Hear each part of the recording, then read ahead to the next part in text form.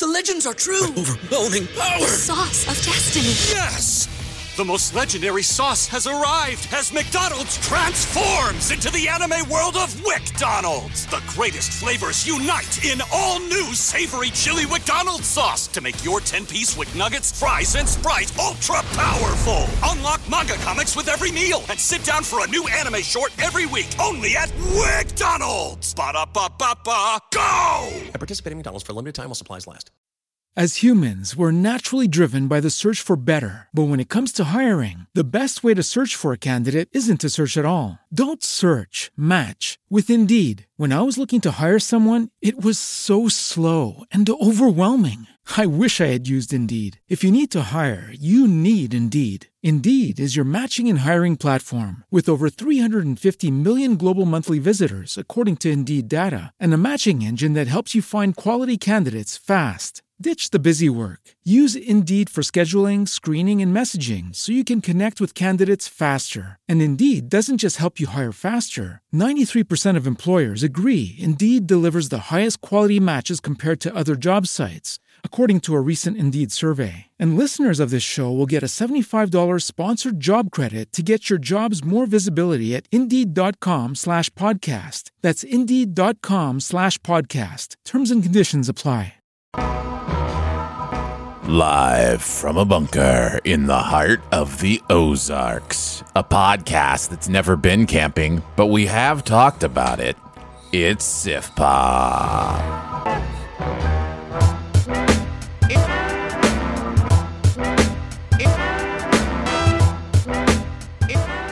Welcome to Sif Pop Weekly, streaming live most Fridays or available to download later in your podcast feed, unless, of course, you're a patron. Patrons get perks! Patrons get those perks.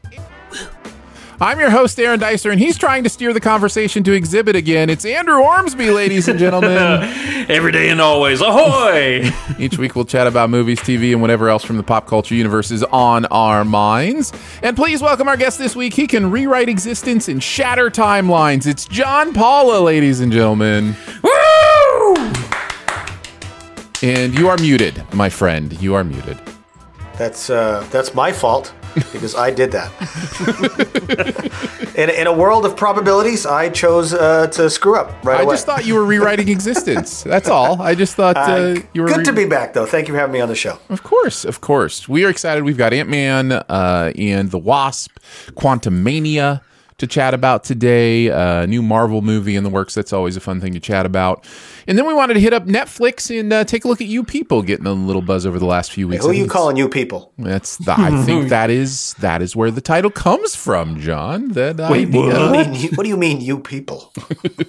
What do you mean, You People? So we're going to talk about those movies, and we'll do some best ever challenge, best ever hyphenated movies, and of course we'll do some buried treasure at the end as well. Before we get into any of that, a couple of things I want to mention. I may mention it again later, but as always, we are so thankful for our Sif Pop members, but I wanted to let you guys know, Andrew Ormsby has taken over the Sif Pop pre-show. It's mine, and you're never getting it back. That's all right. Plenty of Stockholm Syndrome going around. I'm fine. So Andrew has taken that over. So our Sif Pop members who get to hear the members-only pre-show each week will get a chance to hear some fun things coming back, like Do We Care, Drunk Sif Pop, some things you may know from the show. Are going to be there for our members. So never a better time to support what goes on here at Patreon, patreon.com/SifPop. The other thing is, if you haven't gotten your picks in for Sposkers, I should say, you should do that. Just go to the website, sifpop.com, and click where it says Sposkers and make your picks, and then tune in live on Oscars night to see what goes on and what happens. John, we gotta get you down to Missouri some Oscars. Come hang out with us live. That'd be fun. You should head this way some year. It's not too maybe far. Not this year. I have 4 weddings I'm already flying to this year, so my wallet's a bit tight. But next year, probably, yeah. Don't add a funeral, despite what the movies might tell you. No, I'm okay without that. Do not add a funeral.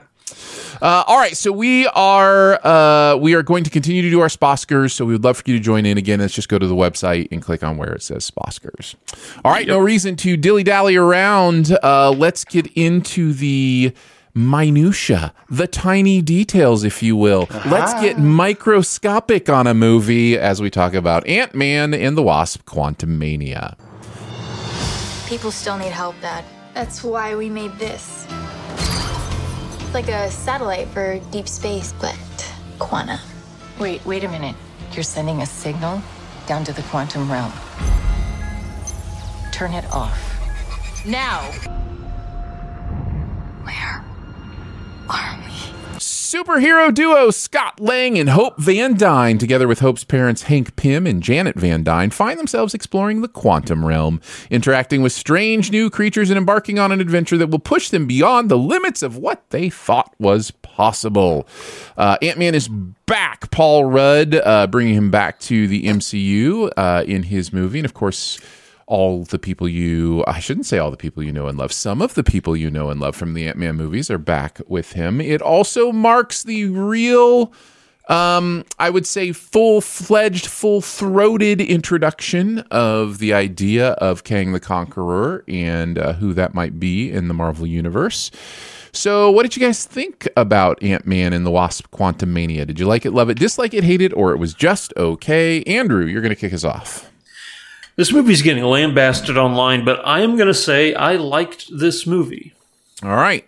Andrew liked it. John? I didn't.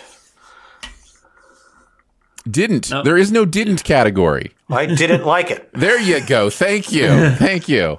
I didn't dislike it. I'm just gonna be right in the middle of an Ormsby Paula sandwich. I think it was just okay. I think it was. In fact, I might even say high side of okay. It depends on what I'm in the mood for thinking about. This is one of those movies where it's like, if I think of it one way, I'm like, yeah, okay. I think that's on the high side okay. If I think about it another way, I'm like, I didn't really like that. So there's a lot to talk about here, I think. And I do think we'll probably do a little bit of SIF spoilage on this when we're done, guys, just because there are a few things, whether it be post-credit scenes or whatever, that we might want to chat about. But in a non-spoilery way, I think there's still lots to chat about. Andrew, you seem to like it the most. So tell us some of the things you thought about this movie. It's actually my favorite Ant-Man movie of the three. What? Wow! I know. That I did not. Gosh. Right off the bat. I did not like the first Ant-Man, and I thought the second Ant-Man was meh. But this explains so much. This explains a lot. This is going to be more heated than our Avatar chat. Here's why. I think I've finally come to terms with just not caring about physics when it comes to the Ant-Man movies. It was my least favorite thing about the Ant-Man, the first film, is just the total disregard for any continuity when it came to physics, and that really stuck with me. It just irked me. And they kind of turned that up to 11 in the second movie with just how ridiculous it is, but there were some good characters in that one. This one, though, this movie, I think, is, out of all the Ant-Man movies, it feels like it has the most weight. Like, it actually means the most to the actual overarching Marvel universe. Like, this instance that happened to Ant-Man is, like, significant. Like, when he was fighting Ghost, or in the first one, when he was fighting Yellow Jacket, it didn't mean anything for the overarching story, and Ant-Man would show up in other movies like Civil War, and he would help fight at the airport. It meant something to me. Yeah. But yeah, for me, this is the first time where I've watched an Ant-Man movie. I'm like, okay, this one matters. This one's important. So. It's interesting you would say that. I think I would almost argue the same exact truth, but make the opposite point, which is... I agree, yeah. I think some of the beauty of the Ant-Man movies is that they weren't necessarily over-connected to what was going on in the MCU. And the fact that this one is so concentrated on moving the MCU forward and doing work for the MCU is, I think, a weakness of the film, specifically a weakness of making it an Ant-Man movie. I don't know why this is an this could have been anybody else, as far as I'm concerned, but maybe that's why I like it. Yeah, definitely. And it's precisely why I didn't. They wasted the biggest sort of unique value add of Ant-Man, which is his size shifting ability. We never once got a sequence where his shrinking or growing was useful in a context that we could actually appreciate. The scene in the second movie where they throw a giant Pez dispenser on the road is awesome. The scene in the first movie where he's running up the barrel of a gun is like, oh, that's such a cool image. We don't get any of that here because he's in some Never Never Land where size, context, and reality and gravity don't matter. So when he's the size of a building, I'm like, oh, is he the size of a building? Because I don't know if he's standing in front of a building or another. There's no context. There's no frame of reference to any of it. And I was just so very disconnected from, does this matter? Can people even die in the quantum realm? Do they breathe oxygen? How does this work? I don't know. I don't care. That was my whole experience. Was just like I wanted to like it. I wanted to connect to it, but they never gave me anything grounded or anything approaching relatable for 2 hours. John, I think you make a few really good points there, and I want to circle back to them at some point. But Andrew, I don't want to cut you short of some of the things you liked about the movie. So go ahead and continue on. So one of the things you enjoyed was the fact that it really mattered to the Marvel Cinematic Universe. There's a real MCU weight and gravitas to what's going on here, which I agree with. Yeah. It's interesting because it felt like this is the first time that Scott Lang was faced with a task that he had to rise to a challenge that I hadn't seen him do compared to the other MCU heroes. Like, I look at Iron Man and I'm like, okay, yeah, Iron Man has taken on an enemy far greater than him and succeeded, you know. Every single time I watched an Ant-Man movie, it was like he was taking on an equal, you know, so it wasn't as impressive when he won. Mm-hmm. And I think that in a movie where you have Kang the Conqueror as the main villain, versus Ant-Man, I mean, yeah, it's going to be, you're kind of intrigued, like, okay, how is he going to be able to do anything, you know? And that's what kept me intrigued throughout the entire movie. It's just the overall... Did you get the satisfaction that fight or that billing was fulfilled? No. That we had like a good showdown between these that really showed off their powers? Because I don't know that we got that. No, but I will say Jonathan Majors as Kang, I'm all for it. The guy was good. The guy was very good. I am really looking forward to the different culminations, you know, the Kang... The different variants we're going to get from him? Exactly, yeah, because we've been teased with He Who Remains, you know, which he was in the Loki series, and now we're getting this iteration of Kang the Conqueror, and they've alluded to millions and millions of other, you know, types of variants and stuff.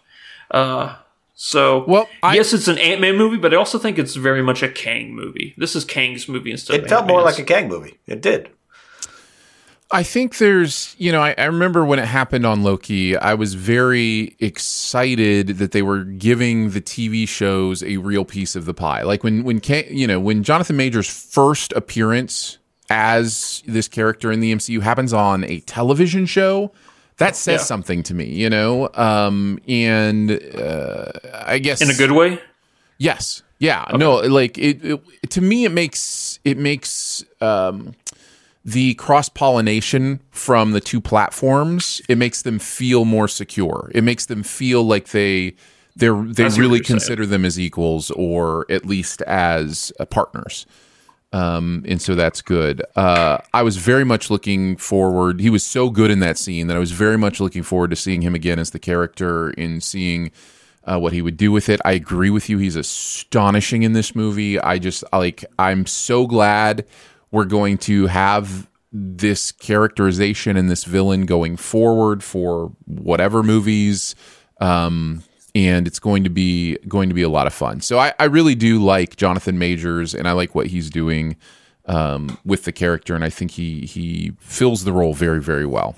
So that's something I think is good in this movie. Nice. John, do you have any positives for this one? That's the thing. I don't want to say I hated it, and when I say I dislike it, I think it's just the closest on this particular rating scale. It was just so very forgettable and disposable and meaningless. The entire time I just kind of felt like, why are we doing this? And why are we doing it this way? It didn't feel like an Ant-Man movie. The stakes don't really matter because everyone who dies will just come back. Everyone that's already died came back in this movie.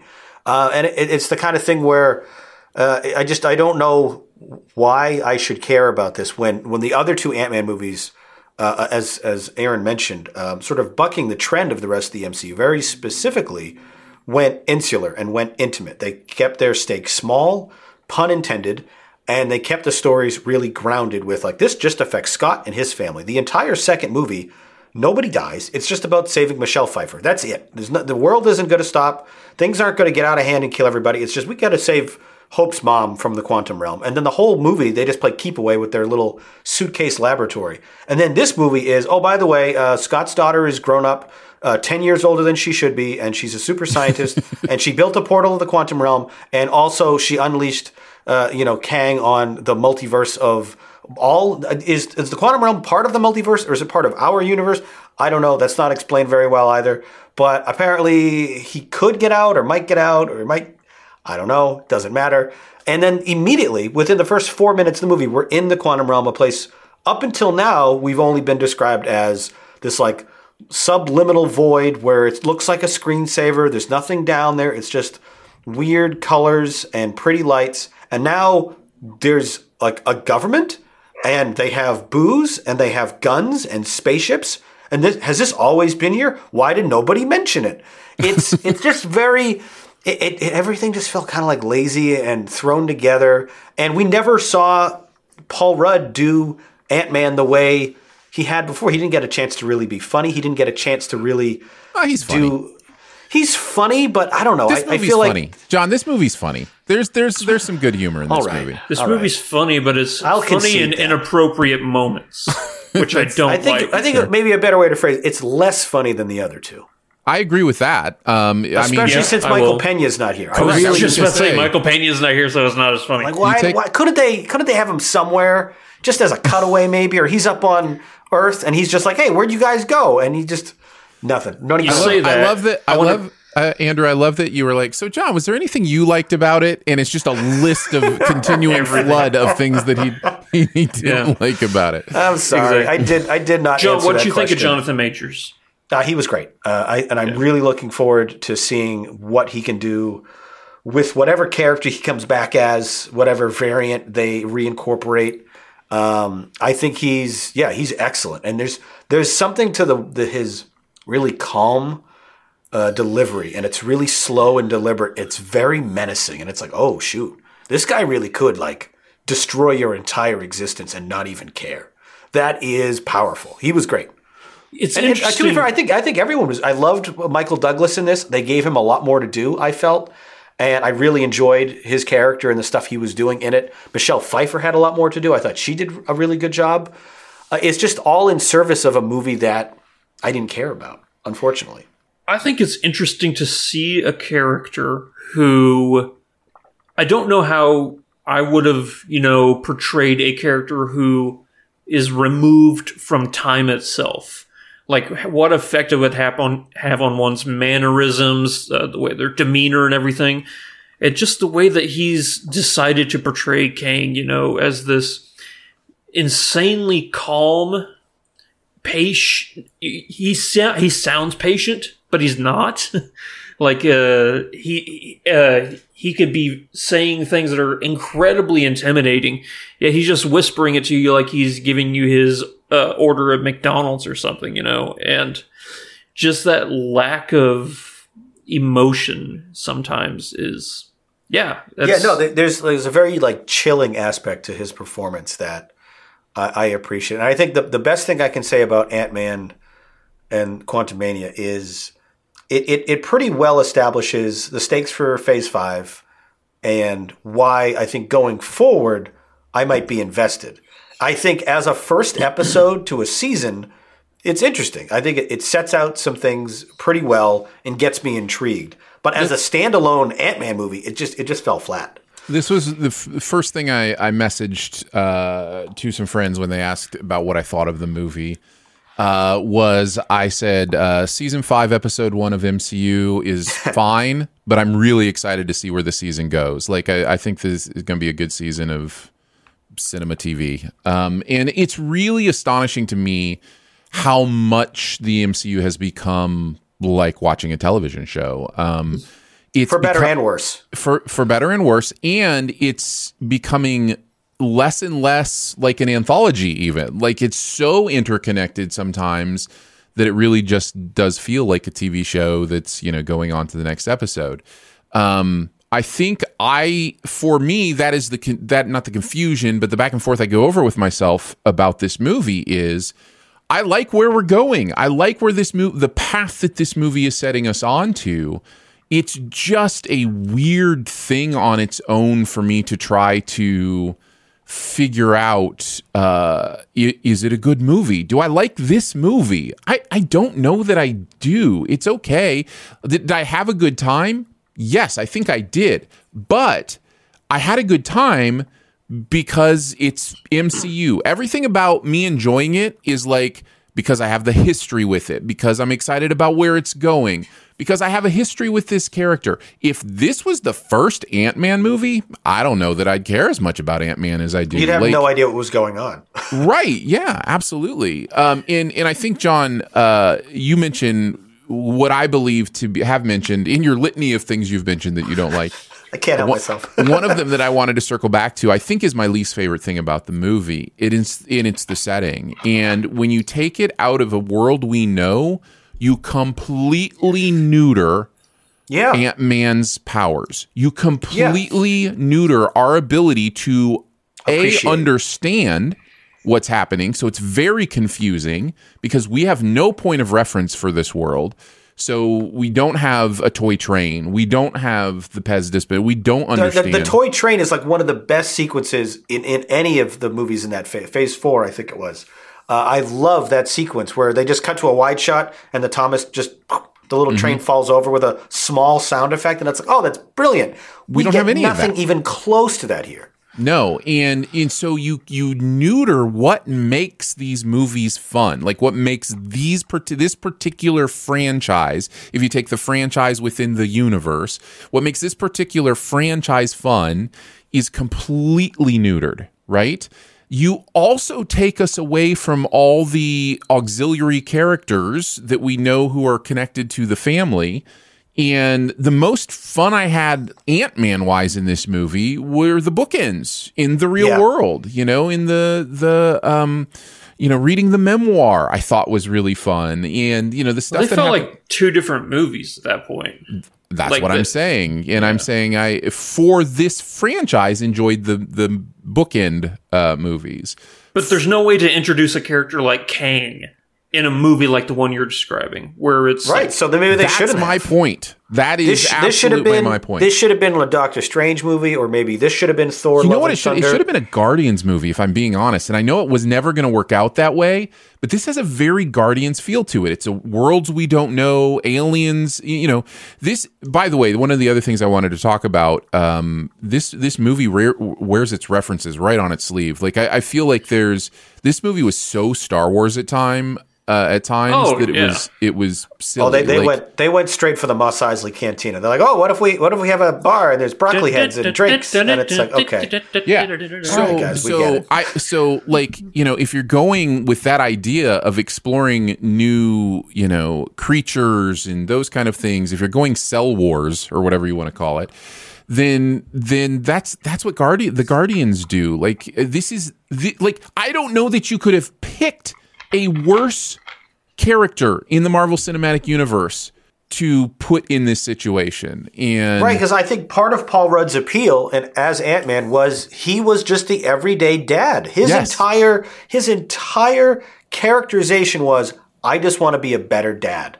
That was it. He wasn't trying to save the world. He didn't want to get mixed up with everything. He just wanted to get out of jail and raise his kids. And that's what made him, I think, a more interesting, more relatable hero, is because he's not Captain America. He's not Iron Man. He's not on the brink of, some multi-dimersal war. He just wanted to go home. And this movie, the whole time, they're just trying to go home back to that. But it just felt so disconnected from what we like from him as a character that, I don't know. I completely agree with what you were saying there. And he's probably the worst character to pick for this.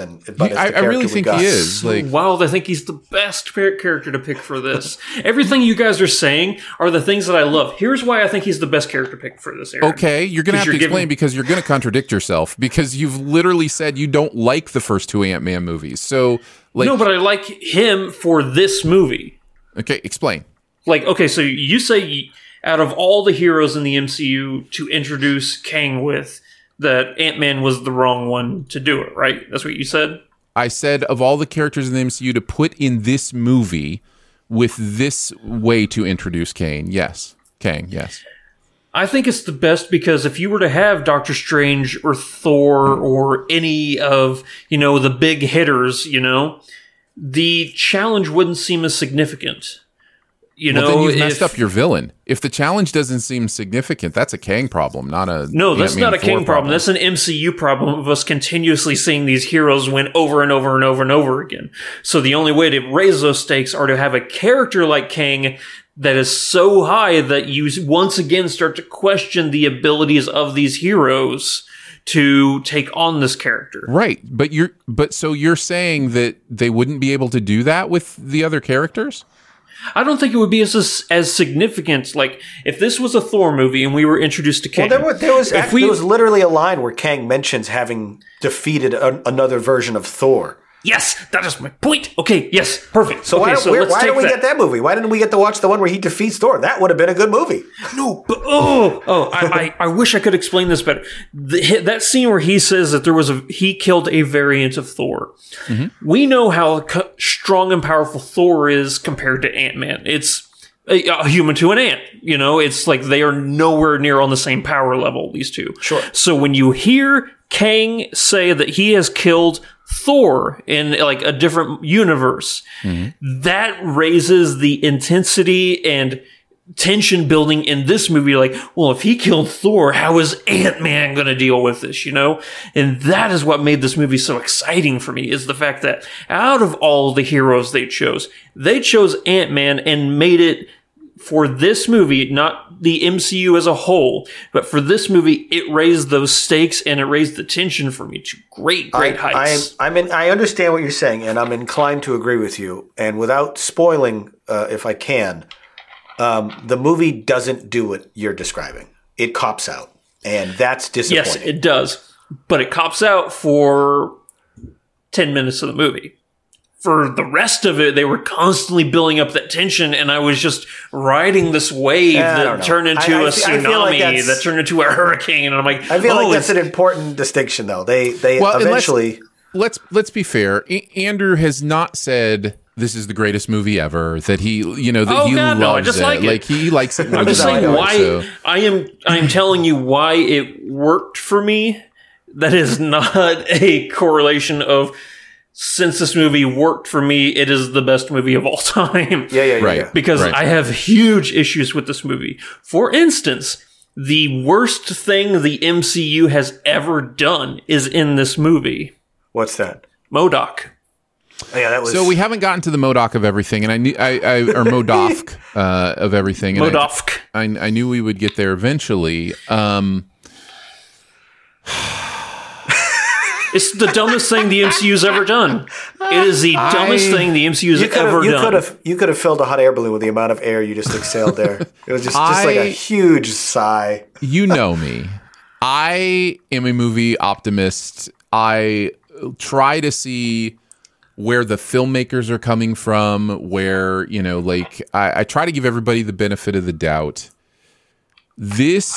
The decisions made in the characterization of MODOK, or even his inclusion, as it were, in this story, are some of the most baffling decisions I've ever encountered. I thought he was pretty funny, but why did you... Hilarious! But nothing about it works for this movie. Yeah. Yeah. Oh, that's a really important distinction.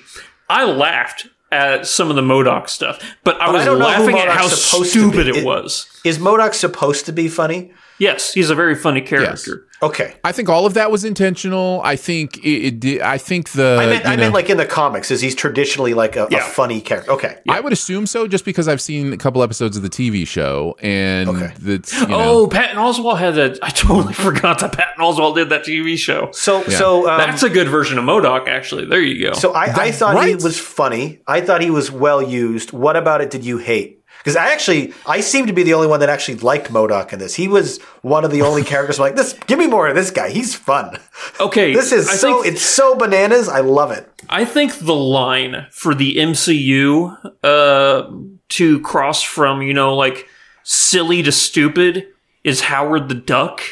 When we got the Howard the Duck cameo in Guardians of the Galaxy, I'm like, oh gosh, that's so stupid. But I love it. It's funny.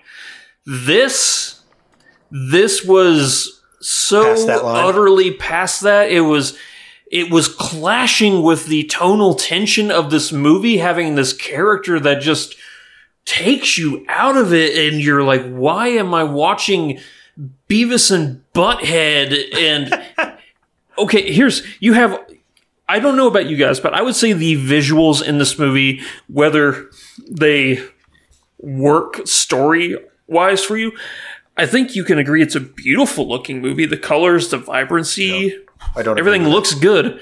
But I thought it was just like a muddy soup. It looked like a bunch of ice cream melted together. It was just like a brown goop. It didn't. It had no depth or like. I thought some of the creature design was cool. It reminded me a lot of Strange World from earlier this year. It's literally it's the same plot. It's the same plot as Strange World. There's definitely some individual shots and creatures I like, but I think as a whole, the color palette of this was just like muddy goop.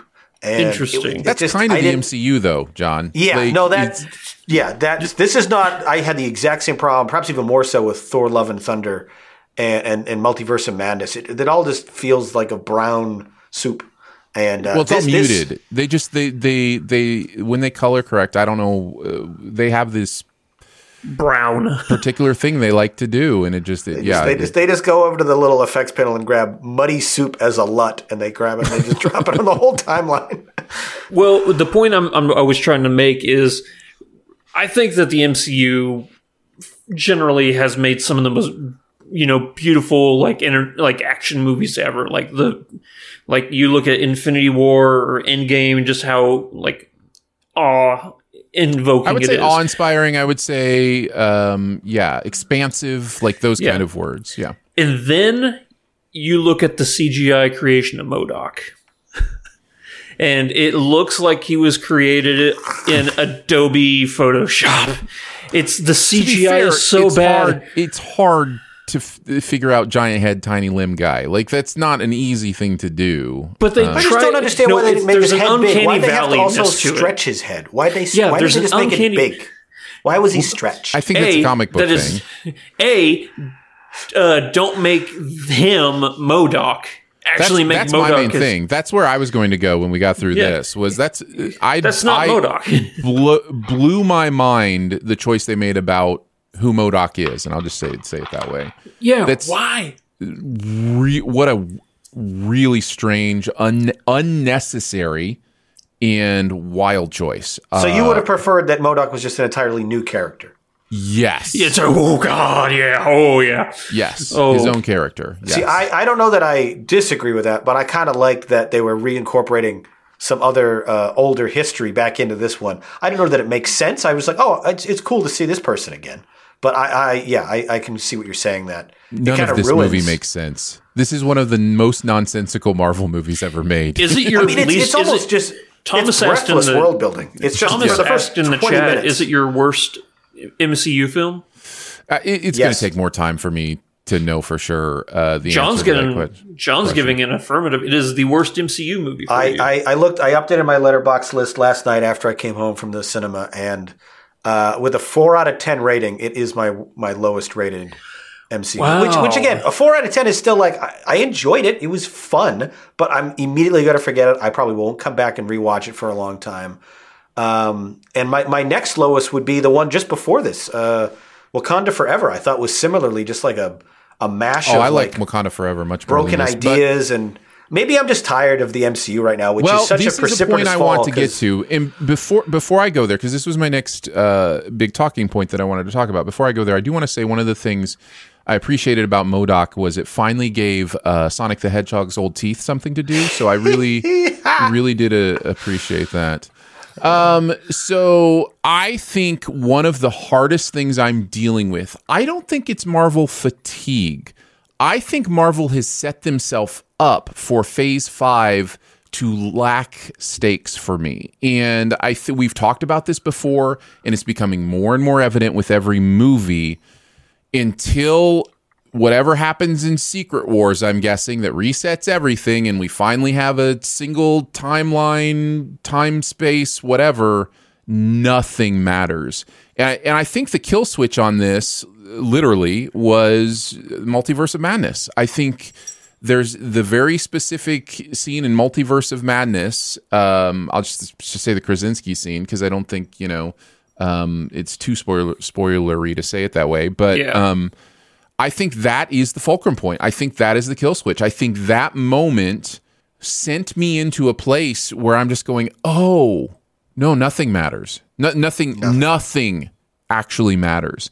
And the more you talk about Kang and variants and incursions and all this stuff, the more I start to go, oh man, it's getting harder and harder to hold on to like caring. And I like caring, What? That's exactly my biggest fault. And there was a decision that I thought Ant-Man 3 was going to make towards the end. And for a minute I was like, oh, this is kind of ballsy. This would actually raise the stakes. It would give us some like emotional punch. And then they don't. And then they're like, what if we did this instead? And I was like, oh my God, you had an opportunity to really try something, to really impress me.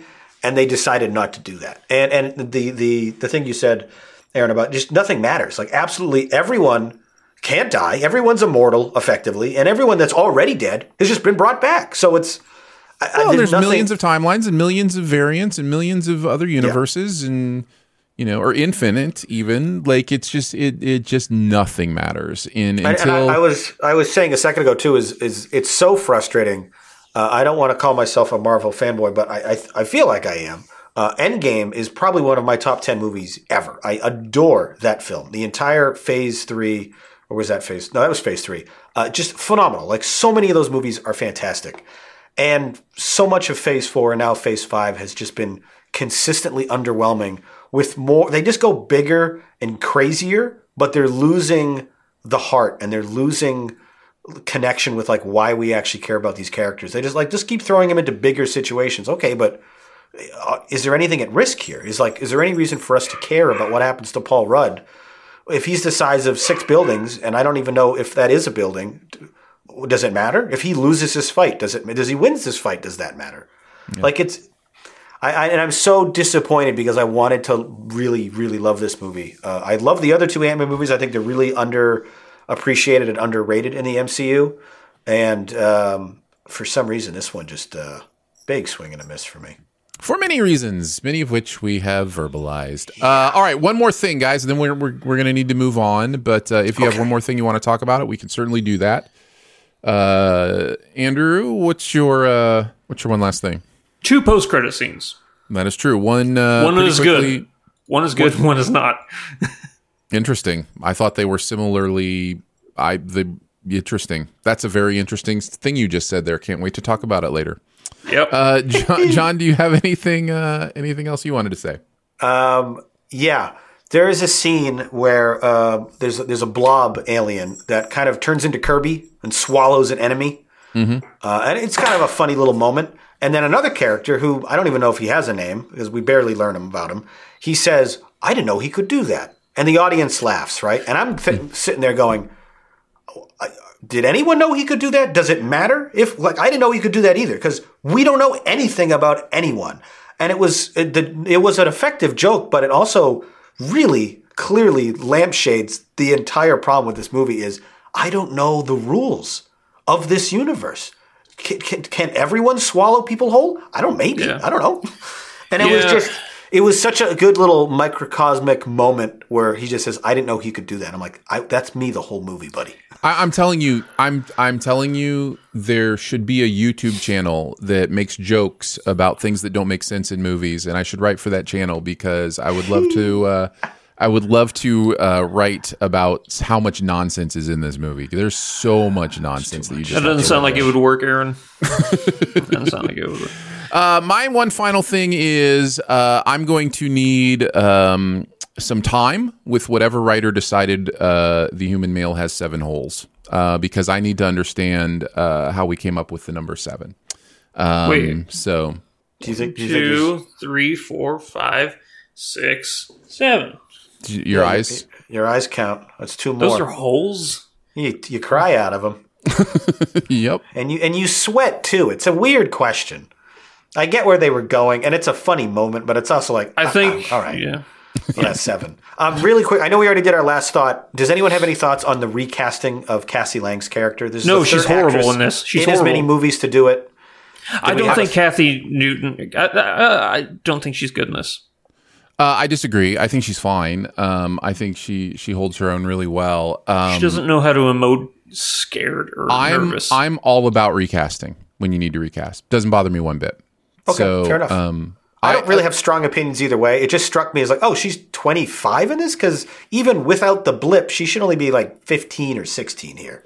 It's clear they're setting up Marvel babies or whatever they're going to call it, but you know, Avengers Junior. Yeah.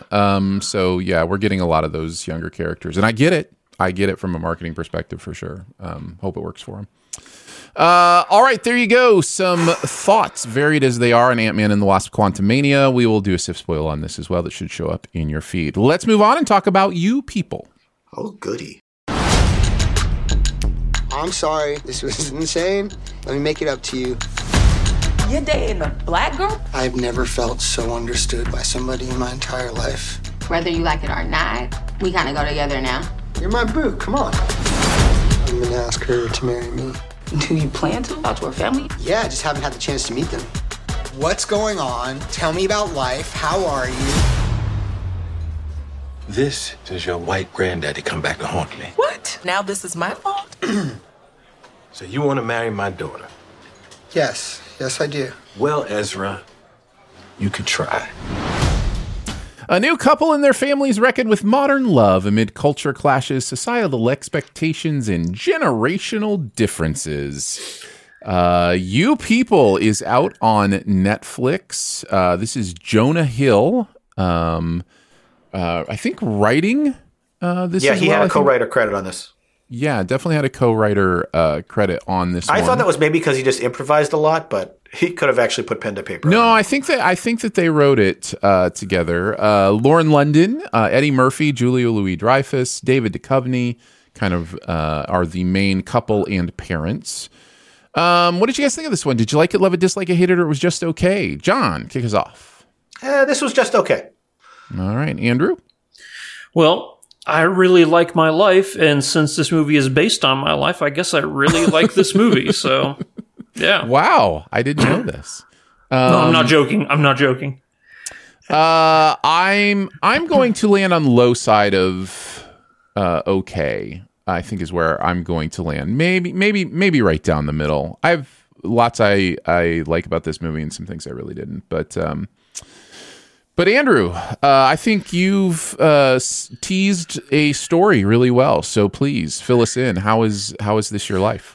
This was actually a section of my life for about a year. I dated a girl. She was from Africa, and her father was a devout Muslim. And since I was white and not Muslim, he did not like me at all.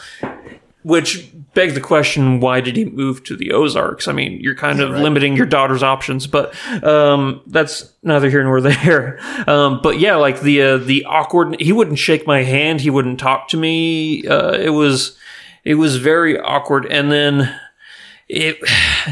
so I'm watching this movie and I'm watching how Jonah Hill and Eddie Murphy are bantering back and forth and just the awkward tension. Side tangent real quick. Jonah Hill is the only actor I can think of that does awkward tension right for me. Like if I were to think of a movie like uncomfortable tension, like a Borat film, like where even though it's, more realistic since it's happening to people that aren't actors, there's still like an awkward, it's a lot of people find that awkward moment funny. I don't. You're talking about cringe humor. Yeah, cringe humor. Exactly. Yeah. It doesn't work for me. Like, I also just I don't like it. But for some reason, when Jonah Hill does it, it works for me. So maybe that's just my big in. Yeah. So real quick, did the situations and the cringe and the awkwardness ring true to you, to your experience? That's what I was going to ask. Yeah. Did this feel authentic to you? Very much so. Oh, that's obviously good. it's a West Coast culture kind of thing, as opposed to, the Ozarks, but like the dynamics and everything rang true. That's great. Okay. On both sides. Yeah, I don't. My issues with this movie, and I suspect we all had some of the same, wasn't that it felt inauthentic. Yeah, who would like to kind of go second? I guess since Andrew already spoke. I mean, I can talk about some of the things I like about this movie. One, I will just say, Eddie Murphy's career is a really interesting thing to kind of process and look into, and I really like him taking this role. I like him doing more things like this. Really? Yes, because I think part of the issue I've had with Eddie Murphy from like the movies when he was just complete charisma and magnetism on the screen in just a mile a minute. I just watched. I just rewatched 48 Hours this week, and yeah, that's 41 years old now. I just rewatched Beverly Hills Cop. I just watched Beverly Hills Cop 2 for the first time last week. And that's a different level of Eddie Murphy in that movie, by the way. He's like way over the top in Beverly Hills Cop 2. And it still kind of works in that movie. But then it just kind of got to the place where I think he was fulfilling a certain type of role. And I like it when he steps into something like this where there's those pieces of his personality, but he's definitely playing against type in some ways. Yeah, this is written for a Denzel or or somebody like that. It's interesting to hear you say that, because I had the opposite experience where the whole time I'm like, oh, he feels wasted. It feels like he's not able to really shine and kind of get some of that. I don't need him to be off the wall. I don't need him to be live action donkey. Like, I'm not expecting him to be loud and boisterous in every performance, but he felt so muted and reserved here. And unfortunately so, because I feel like that's his strength and they're kind of playing against it here. He wasn't bad, but I feel like this could have been anybody. It didn't have to be Eddie Murphy. I was looking at it and I was going, yeah, he's going against type, but does the character present an authentic front? Is this a believable character? Yeah, and is he serving the purpose? And I thought it was, yeah. Of the parents, he is the most believable to me. He is the most authentic. One of my major issues with this movie is how inauthentic everybody else feels in this movie. All the parents. I think Jonah... Well, there's only two parents that matter in this movie. Yeah, David Duchovny's kind of a throwaway. He has two running jokes, and Nia Long is it's really about Eddie Murphy and Julia Louis-Dreyfus, and the movie's. I mean, that's not us extrapolating anything. The movie is very clear about that, even through how it ends. Like it's very clear that these are the two characters that are needing to learn something, right. And growing, which also makes it interesting because they're not. Are they the protagonists then?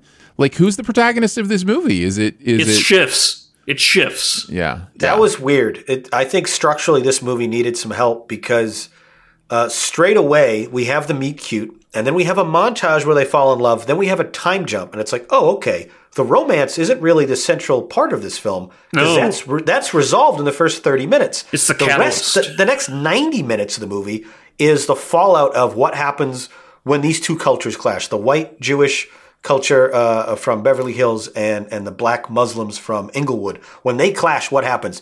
There are some interesting interactions and dichotomy there, but I feel like so much of it was, I don't know, inauthentic might be one word. the shifting protagonists and some of the scenes with Julia felt like this doesn't feel.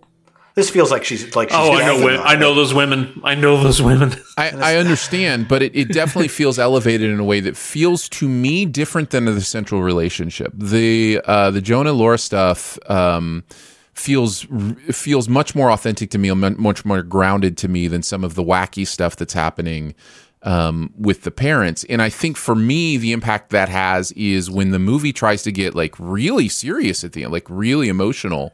At the end, I just couldn't quite get myself there because I was like, up until now, I haven't bought these as, real people, other than, again, the central two characters. I think there was a couple good ideas and another good movie in this movie that they just didn't explore fully. There's a sequence or a couple scenes where Eddie Murphy, as the future father-in-law, decides to tag along on Jonah Hill's Vegas bachelor party. And I thought this in of itself would have been an interesting movie. Like Meet the Parents, but on a Vegas bachelor trip. Meet the Parents meets The Hangover. Like that would have been an interesting film just on its own. But in this movie, it's like 12 minutes and they don't really use it that effectively. I don't like that scene. It adds nothing to the movie. No, it was all filler and it wasn't really funny or interesting. And it was telling us stuff we already kind of knew about these characters. And there were other scenes where the two families met over dinner. And I'm like, well, this is cribbing directly from Guess Who's Coming to Dinner. And that movie came out, 55 years ago now, 1968, where like the two cultures come together over a meal and they're trying to work through their differences without being overtly racist. And there's some humor in that, but they only do that for 15 minutes in the movie. Then they move on to like the other. It felt like it kept shifting focus and shifting tones. 1 minute it's a romance, next minute it's a rom-com, then it's a drama, then it's like, I don't know, an after-school special about race relations and like why you shouldn't judge a book by its cover. And there's a lot of conflicting ideas here that individually I think kind of worked, but they just needed to pick a lane. I agree, and I think my major negative with this movie, and I apologize that I've so quickly moved on to my negatives, but my major negative with this movie is I think it almost made a much better point before it undid it. And there's a wonderful metaphor from Jonah Hill's podcast partner about race relations in the U.S. and how, comparing it to someone who's been cheated on. And it's like, that was really, I loved that scene. That was great. I really loved it. And I thought the movie was going to go forward really with that idea and just go, the idea that sometimes you have to live in the discomfort because the discomfort is real. And the movie, but the movie, this is probably too spoilery. Apologies. This has been out for a little bit, but the movie kind of goes kittens and rainbows and unicorns, guys. Like it really kind of. I don't like the ending to this movie. That's what I'm saying. It makes a really interesting choice to just kind of turn all the work it's been doing on its head. I didn't understand it felt like, and I don't think it was, but because Netflix doesn't do this, but it felt like something that had been changed by an audience reaction. You know what I mean? Like they had done some sort of testing and the audience was like, no, I want it to be all okay. I don't want it to be real, even though the first 90% of this movie has been real. Here's tangentially, here's where I think the ending of this movie fails in its messaging, kind of like you were saying, is the entire movie has been predicated upon this idea of that the parents need to stop meddling or try to stop, what's the word? Putting yourself into something, introducing or injecting yourself, interfering. That's good. Yeah. In the relationship of others, don't interfere and, don't try and, just give us our space. And the ending of this movie is those two parents the most insanely injecting yourself and interfering and meddling with the relationship. Felt like if I was Jonah Hill or what's her name, Laura you would be London, furious. I would be very embarrassed and put on the spot, and it's like, this is making me uncomfortable. You just decided to get us back together without even discussing it with us. And yeah, that ending is like, what? Okay, I guess so. Like you said, it felt kind of like an audience rewrite at the end there. And I don't know. Well, one thing we haven't discussed, and I think it's not just an issue that plagues you people, but so many streamers, and I think a lot of even theatrical releases nowadays, this movie's 35 minutes too long. There's absolutely no reason this needs to be over 2 hours. There's not enough story to support. 55. It felt longer. It really did. Because it's just, there's not enough meat on the bone to stretch this story out, especially when you wrap up the romance stuff in the first 15, 20 minutes. And then it's just the parents. It's just that. Yeah. I feel the middle act of this movie just dragged for so long. And then we finally get some resolution at the end. A little bit of it felt like it was coming out of nowhere. It's like, oh, wow, Jonah Hill seems like he's laying everything out on the table here. This is a great impassioned speech. Where was this before? Why did we have no hint of this until now? That is my favorite scene in the movie. The two confrontations. That was my favorite part of the movie, and both were done like they were both totally different issues, but they were both treated so well. Like the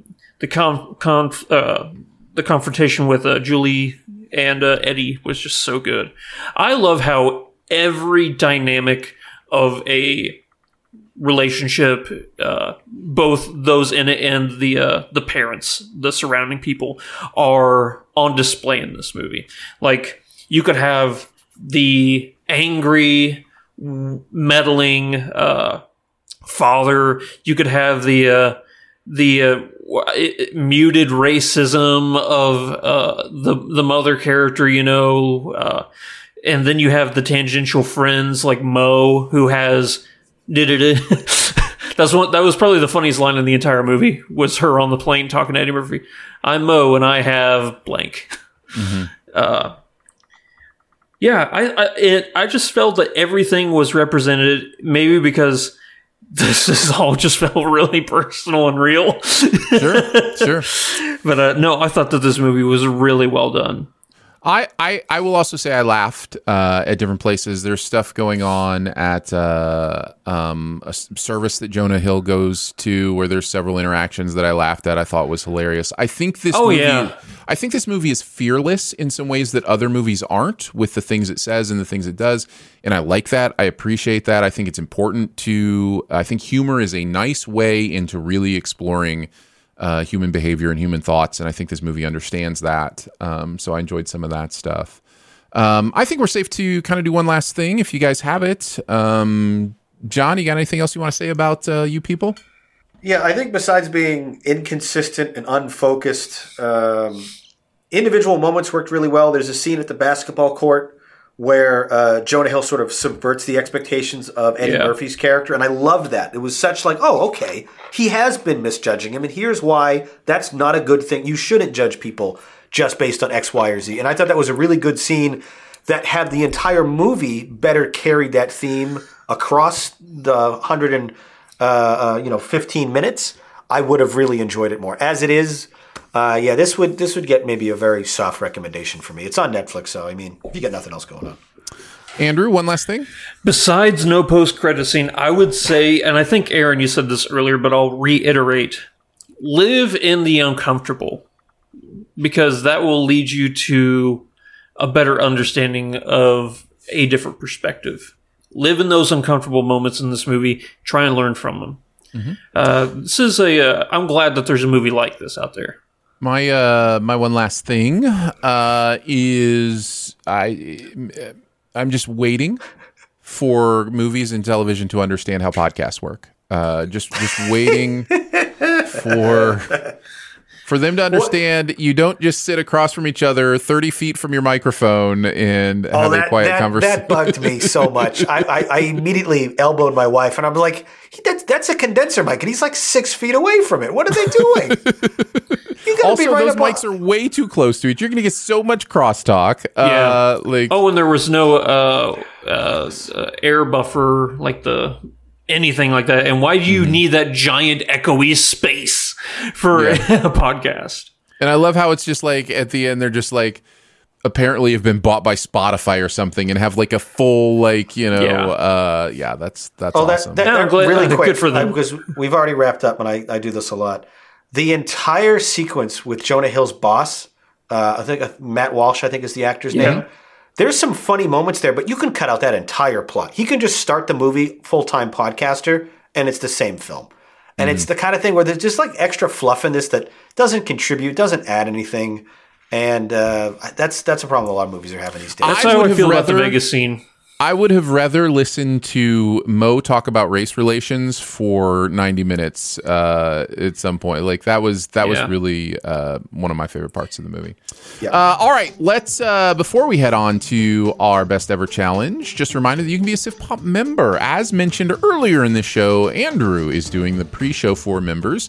If that's something you'd be interested in, really, at the end of the day, it's kind of a thank you for just supporting, for saying this is something you enjoy enough to throw a couple bucks every month this way and make sure we can keep doing this. Keeps the website going at sifpop.com, keeps this podcast going.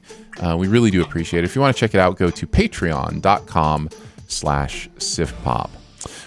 As humans, we're naturally driven by the search for better. But when it comes to hiring, the best way to search for a candidate isn't to search at all. Don't search, match with Indeed. When I was looking to hire someone, it was so slow and overwhelming. I wish I had used Indeed. If you need to hire, you need Indeed. Indeed is your matching and hiring platform with over 350 million global monthly visitors, according to Indeed data, and a matching engine that helps you find quality candidates fast. Ditch the busy work. Use Indeed for scheduling, screening, and messaging so you can connect with candidates faster. And Indeed doesn't just help you hire faster. 93% of employers agree Indeed delivers the highest quality matches compared to other job sites, according to a recent Indeed survey. And listeners of this show will get a $75 sponsored job credit to get your jobs more visibility at Indeed.com/podcast. That's Indeed.com/podcast. Terms and conditions apply. What's the easiest choice you can make? Window instead of middle seat? Picking a vendor who sends a great gift basket? Outsourcing business tasks you hate? What about selling with Shopify?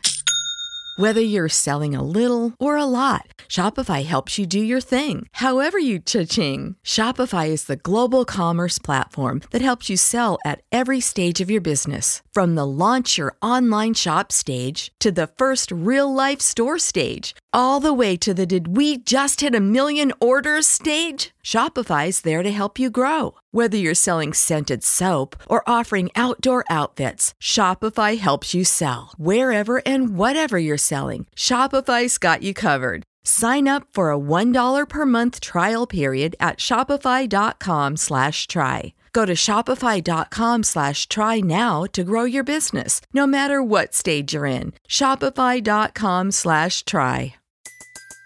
Everybody in your crew identifies as either Big Mac Burger, McNuggets, or McCrispy Sandwich. But you're the Filet-O-Fish Sandwich all day. That crispy fish, that savory tartar sauce, that melty cheese, that pillowy bun. Yeah, you get it. Every time. And if you love the Filet-O-Fish, right now you can catch two of the classics you love for just $6. Limited time only. Price and participation may vary. Cannot be combined with any other offer. Single item at regular price. Ba-da-ba-ba-ba. All right, let's go ahead and do Best ever challenge of hyphenated titles. Best ever hyphenated movies. John, kick us off. We'll go from number 5 to number 1. And of course, if somebody has it higher, you can trumpet. So, John, kick us off. What's your number 5? Quick preamble. This is actually a shorter list than I would have expected. There's not that many hyphenated movies, and the ones that are all within the same 2 or 3 series. Mm-hmm. My number 5, Star Wars Episode 3, hyphen Revenge of the Sith. This is, I think, for my money, definitely the best of the prequel trilogy. When it finally, gets us back on Tatooine with the twin sunsets, and it kind of wraps up and connects the circle to the original movie from '77. When I saw that in theaters I think I was still a teenager at the time. That's one of those like, oh my gosh, that was a big moment for me. I loved that movie when it first came out, and I think it's aged pretty well. It's heavy on the CGI and all the George Lucas problems, but definitely the strongest of the prequels, and in the hyphenated category, good enough for top 5. Andrew, what's your number 5? I'm going to go with X2, X-Men United. Good choice. It is my favorite of all the X-Men movies. The opening scene with Nightcrawler is one of the best. Oh my gosh, the opening, that White House scene is so good. Yeah. It is. It's so good. It's so good. I want to watch it right now. I don't know the veracity of these comments, but I have heard that the interpretation or the depiction of Secret Service in that sequence is as close to how they would really react to any sort of intruder in real life. Really? That's interesting to me. Just the response time and the way they lock down certain areas and quarters. It's apparently a more accurate depiction than how they're often portrayed in media. Nice. Interesting. I have an X-Men movie at number 5 as well, but I went with Days of Future Past. That's a good one. That's a really very good one. I've been thinking about Days of Future Past recently with all the multiversal stuff going on. They did because it really was really well. one of the first movies that kind of fan serviced in that way, and I think it did a really good job at it. So I really, really dig that movie. It's my number 3 behind Logan. So yeah, Days of Future Past is so good. X-Men. Yeah. I think John, that's probably my favorite X-Men movie, and I think it probably would have made my honorable mentions here. My number 4 movie you might have heard of, also 41 years old, hard to believe, E.T., the Extraterrestrial. There was a hyphen in there in between. Oh, extraterrestrial. Oh, yeah. Yep. Oh, man. The Extraterrestrial. This is brilliant. I mean, this is Spielberg at his finest. That combination of like whimsy and discovery and like childhood backyard adventures. It kind of feels like a bit like Stand By Me meets Stranger Things meets I don't know. It's a lot of fun. I can't wait to show this to my kids when they're a couple years older. Spielberg knows how to do it. He has for 50 years now. Yep. Andrew, what is your number 4? It's Beavis and Butthead Do America. I didn't have a Beavis and Butthead in there. There's a hyphen between butt and head. Is that right? That's correct. Yeah, okay. Yeah. I will argue with people all day long that Beavis and Butthead is one of the funniest movies ever made. I only first watched it like a couple months because I think we reviewed the sequel on the podcast. Beavis and Butthead Do the Universe. Yeah, and I had never seen the original until just last summer, and it's great. Oh man, I got a kick out of it every single time. Feel bad, like it stars, Demi Moore and Bruce Willis. It's sad. It's kind of sad to see what's going on with Bruce Willis right now. But I was just diagnosed with frontal lobe dementia. Which is not one of the better diagnoses. He retired from acting a year or two ago because he said he couldn't read aphasia. He couldn't read anymore. So this is kind of an expansion on what's really going on. That's so sad. Yeah. But no, this movie is hilarious, and go and watch it if you haven't. I think crude humor, when executed correctly, can be very, very effective. And this movie is just, it's gross, it's offensive, but it's clever at the same time, which I think is important. Mike Judge is so smart. Oh, it's just about to say Mike Judge. That's the key. It's smart and offensive, and that combination is like a peanut butter and chocolate. It just goes. It's like well South Park, right? Like it's it's clear that there's a lot going on under the hood. My number 4 is Ben-Hur, the OG. Oh man! Wait, which OG? which OG? Because there's been 3 or 4 of them. Heston. Yeah. Okay. Yeah. That's my pick too. Okay. Wait, there's other ones besides the Heston. There was a silent film from 25 that is also very good. Oh, I've only seen the Heston one. That's the one where horses actually died while filming. The 25 one? Yeah. Because they just there's no way to fake it. They just did it for real, and some horses died, and they kept it in the movie because you're not going to throw that film out. That cost a couple horses. Yeah. The silent. Yeah. It's not wrong. So that was 3 for me. All right, so on to number 3s. John, what's your number 3? Spider-Man 2. Oh, okay. Nobody? Nope. I don't have that Spider-Man movie on my list. No, I don't have that Spider-Man movie either. All right, fair enough. This, for my money, is one of the crown jewels of the entire comic book genre. I think up against The Dark Knight and Endgame, probably a top 3 comic book movie all time for me.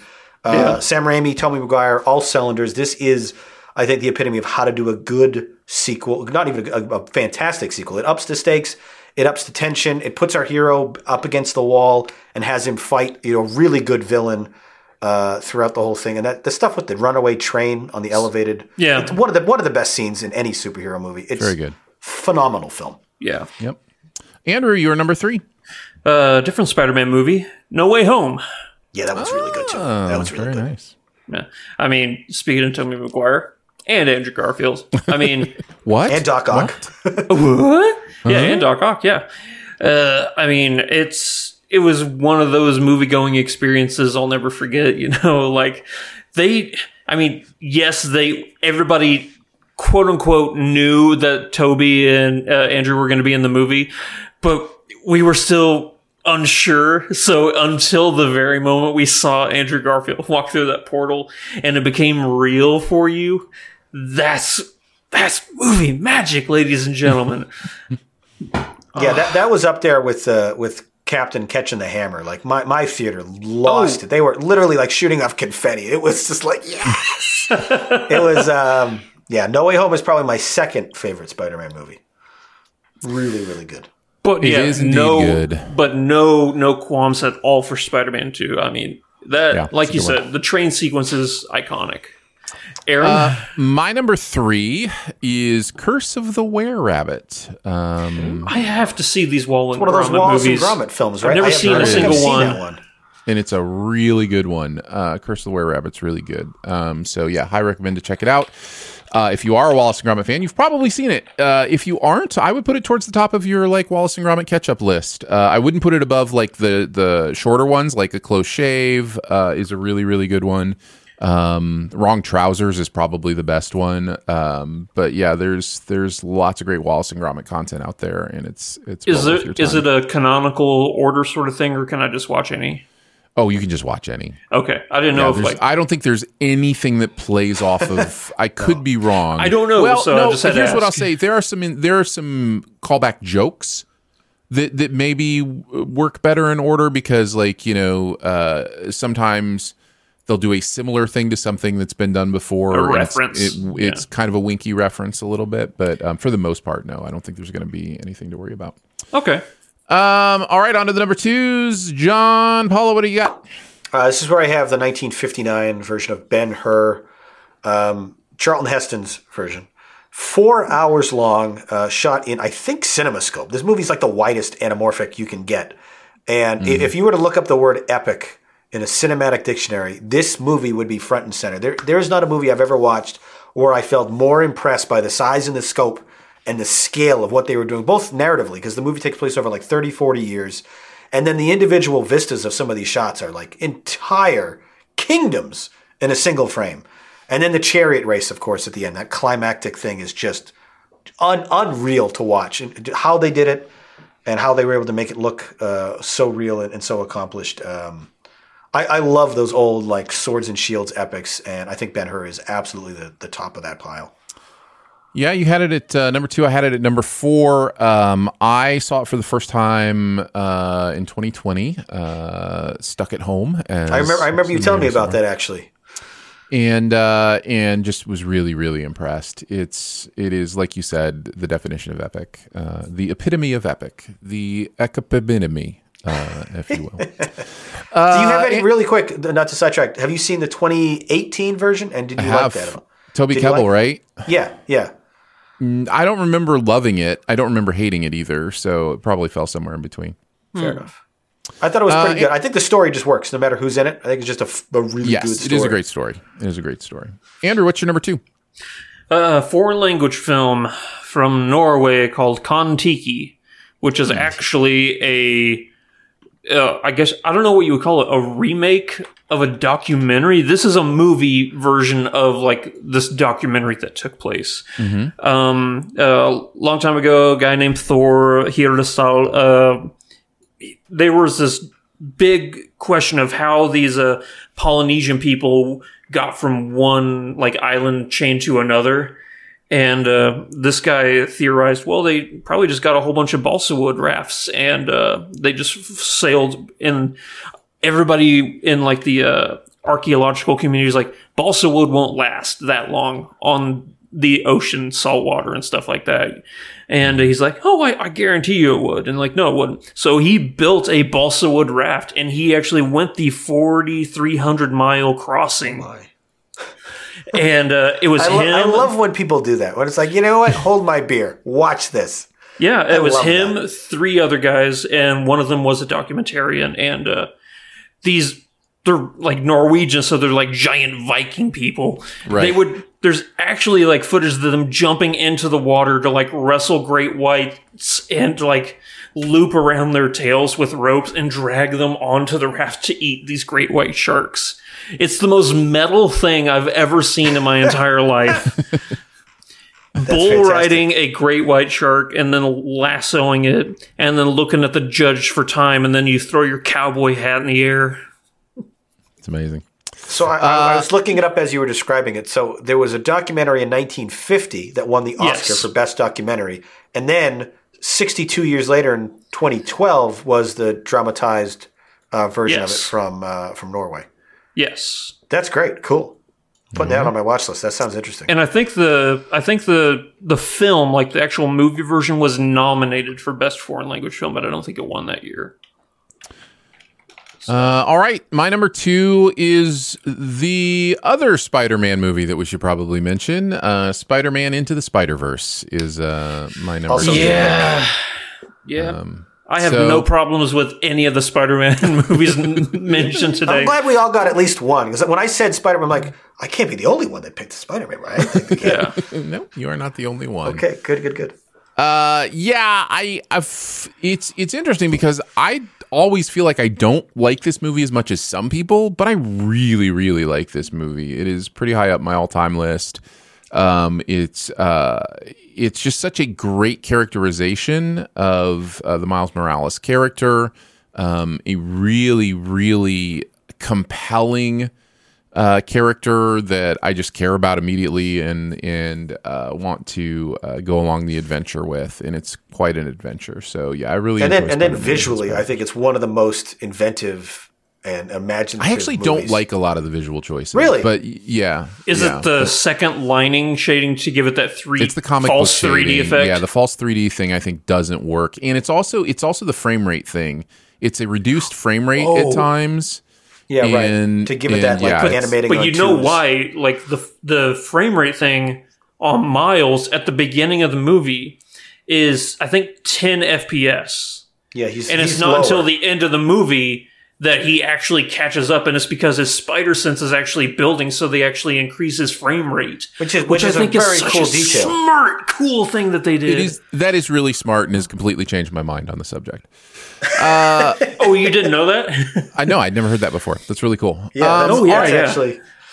Yeah. On to our number ones. John, what do you got?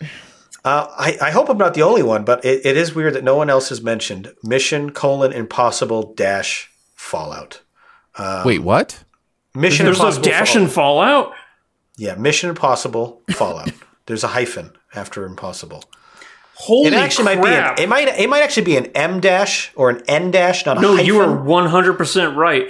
Well, this is the greatest action movie of the last decade. Full stop. Tom Cruise is God amongst men. The helicopter chase at the end of Mission Impossible Fallout is just top shelf stuff. Yeah, it's my number 2 now. Okay, it's my number 2. Yeah, I just didn't know there was dash in there. It didn't. I think it didn't come up in my technically, searches. I think it's an N dash, which is a longer version of a hyphen, not a hyphen. But it counts. Splitting counts. Yeah. I can't tell the difference. Son of a ruler.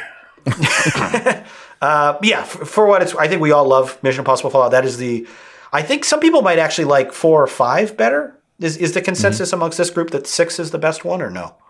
Oh, Fallout is for sure. Yeah, everything you just said, John, and more, I totally agree with. I think I have the original higher. I could be wrong. Yeah, there's something really special about the first one. With the exception of 2, which I still think is pretty good. They're all excellent. This is my favorite action movie of the last 10 years. It's up there with Mad Max, John Wick, and a couple others. My favorite hyphen movie. Nice. It's going back to the first Mission Impossible. It's crazy how the stunts that Tom Cruise has done over the years have elevated. Mm-hmm. Yet whenever somebody asks me what is the Mission Impossible stunt you remember the most, it's in that first movie when he's hanging. Mm-hmm. That is the number one action scene. So, what do you have at number one, Andrew? That movie owned me from the theme remake on. Like, it was just like such a good thing. Like, I played the snot out of that CD. Yeah, the U2 guys did that. Adam Clayton and Bono did the remix of that. I didn't know that. Not the first one. I don't think they did the first one. Maybe that was Mission Impossible 2? Yeah, it could be. Could be it's one great. of them. It's great. Andrew, what's your number one? Empire. So, Empire Strikes Back? Yeah. Empire Strikes Back. So, does Aaron, what's your number one? Hyphen in it? Yeah. I did. No. Oh, no. I don't think it does. And that's why I excluded it. I think it does not have a hyphen. Yeah. Star Wars Empire. The official title is just Star Wars : Empire Strikes Back. Or I am Empire looking on IMDb right now, and I don't know if I can. Oh, they include the episode 5 in there? Yeah, that's not the original title. I don't go by that nonsense. I'll allow it. I'll allow it because IMDb. If IMDb says it will allow it, I don't think. Who gets to decide that? Like, where would you go to find the official title of a movie? I've always used Letterboxd as my official. Like, is it a colon? I've always used IMDb because it's the internet's movie database. So, regardless, if you want to count it, fine. If not, move Fallout in its place. No, that's fine. That's fine. Empire's fine. So, Aaron, what is your number one? I love the fact, even though it was a mistake, I love the fact that we all have number ones that nobody else had on their list. It is such a weird... And I thought how do we not have a consensus on this? There's not a lot of movies that have hyphens. Guys, I really love Wreck-It Ralph. I think Wreck-It Ralph is... That's a good pick. That's a good pick, too. One of the best animated movies ever made. It's so much fun. It handles content IP in such a fun, interesting way. It was really one of the first movies to do it in that way, and I just have so much fun with that movie. Great voice performances, great central duo. Those two hanging out in the game worlds and trying to figure stuff out. I think Sarah Silverman voices Vanellope. Vanellope character. It's just so much fun. It's just such a fun movie. I love Wreck-It Ralph, so that's my number one. That is a great pick. That would probably be my 6th or 7th on my list. That is... rewatching it with my daughter not long ago was so much fun because she's not old enough to have played any video games, but she's like, "Oh, that's Bowser," and I was like, "Yes, it is." I've raised you well. I almost trolled you guys and told you my number one was The Incredibles because it has a dash in it. But that was not the category. I still have my veto for the year. Don't forget. So the category was hyphenated movies, not movies with a dash in it. So that was a good roundup. Did we have any over? Well, we had one Ben-Hur. That was it. 15 picks and only one. Which Ben-Hur was my very first honorable mention. So, any other honorable mentions, Andrew? Yeah, Punch Drunk Love. Even a bad PTA movie is a good movie. Last week we were talking about Aronofsky, and I think that Aaron, you said that Aronofsky was an artist. I think that PTA falls in that category as well. He just makes visually and narratively unique, striking movies. Yep. And that's the rest of my. Did you have any honorable mentions, John? No, I don't think so. I think all the ones that I had or were considering. One here that I think we haven't mentioned, John Wick Chapter 3 Parabellum. Yeah. It's probably my 3rd favorite of the John Wick films, but it's still very good. Yeah. So I would put that in there for sure. The only other two I will mention, Pee-wee's Big Adventure. I have a soft spot in my heart. Oh, is there a dash between P and we? Mm-hmm. Yes. Yeah. At least there was when I checked. Who knows? I just did a text. I just did a search for hyphen, and then it just pulled up every movie that has one. Yeah. The other was the Liam Neeson plane movie, Nonstop. I enjoyed that movie's so bad. I think it's pretty good. I think it's pretty good too. I would never Harry watch Potter that movie and the again. Half-Blood Prince is also a one to maybe throw in the top 10. Yep. One of the better Harry all right, Potters. let's finish off with some buried treasure, guys. What's that one thing in any area of pop culture that you want to make sure people know about? John, you're our guest, so you go last. I will kick us off. I'm watching Shrinking on Apple TV Plus. This is the show with Harrison Ford and Jason Segel. I always want to say Seagal. Nope. Jason Segel. How is it? It's good. I don't think it's great, but it is really fun, and I think Jason Segel makes it. I think he's the one that's having the most fun here, is the most interesting, which is good. He's kind of the central character. So I don't think it's Ted Lasso good, but it's a lot of fun. So if you want to check that out on Apple TV Plus, that is Shrinking. What do you got, Andrew? Oh, you know me. Whenever we're talking about a Marvel movie, the first thing I have to do is talk about a DC franchise. So it's like equal time that we give politicians for some reason. Exactly. Right. I'm going to recommend a graphic novel series called Batman Year 100. Everybody knows Batman Year 1. Batman Year 100 is 100 years in the future after Gotham and the Batman have like parted ways. So this is beyond Batman Beyond? Yeah. Whoa! It's an Elseworld, really. So, okay. But like the Batman Beyond thing never happened. So now there's this caped vigilante going around trying to solve a case. And what I love about this graphic novel is it's an easy one and done. They introduce this new mysterious character, and he's right in an investigation. It doesn't do any world building around him. It's because like. It's Gotham. We know what's going to be happening. No Joker, no supervillains, anything like that, are making a return. It's like the reference, like, yeah, we remember when this all happened in the past. And what this new guy does differently is he's more about psychological terror as opposed to like gadgets and stuff. Like he puts in like fake like fang teeth to scare people, and It's a really unique, fun, interesting way to do the Batman character. So definitely check it out. I love the idea of like alternate futures and projecting, where certain characters will be in the far off future. That sounds like a really cool story. Yeah, right on. John, what do you got? Speaking of alternate futures, my buried treasure is one I feel like you maybe have spoken about on the show, Aaron.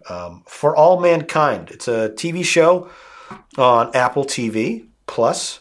It premiered 3 years ago in 2019. It is an alternate version of American history in regards to the space race. And the very first episode is like, what if the Soviets landed on the moon before Neil Armstrong?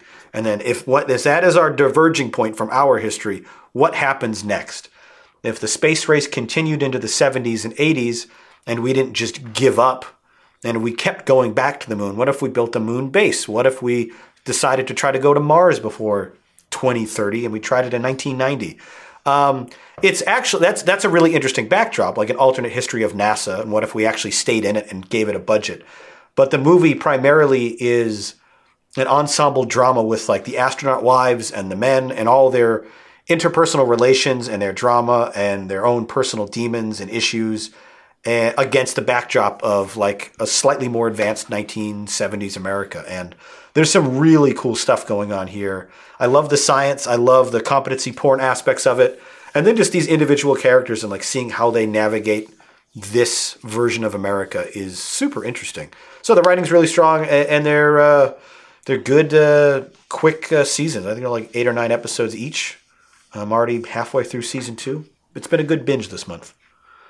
Nice. I don't think I talked about that because I only watched like the first episode and didn't find it compelling enough to go back to. Oh, that's too bad. Since then, I have heard it gets really, really good, and it is on my list of TV shows to go back to. So, I've been really enjoying it. They're doing some things that are really interesting, and then I'm also just finding myself invested in all of the characters.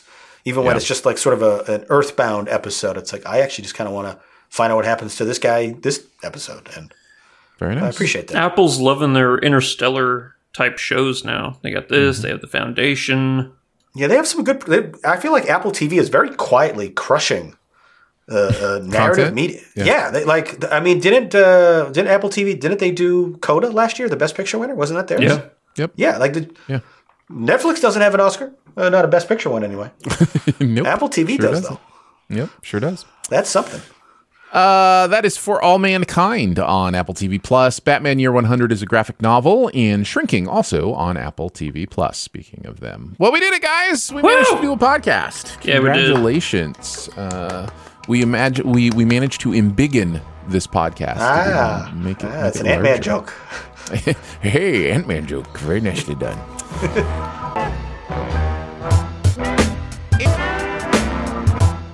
Thank you so much for joining us today for Sif Pop. It is part of the Studio DNA Podcast Network. You can find out more about other shows on the network at studiodna.media or by searching Studio DNA in your podcast player. Huge thanks to Andrew for hanging out again today. Thank you, buddy. Big thanks to producer Phil for producing the audio and video show.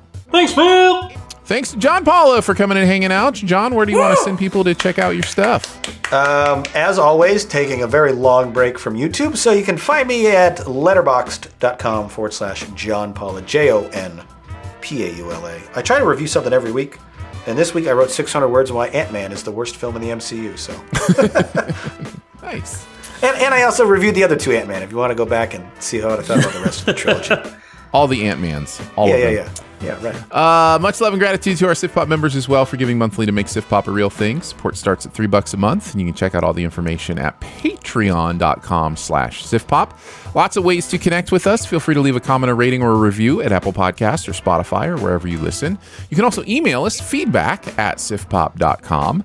And finally, if you're having a good time, your movie-loving friends will probably like the show too. So make sure you let them know about it and that listening is much easier than remembering the lyrics to that one song, Midnight in Paris. We will be back next week with Cocaine Bear and more. Yes. So, we'll see you then. Have fun best with that. Best friends in Paris? Yeah, something like that. I don't remember what it is.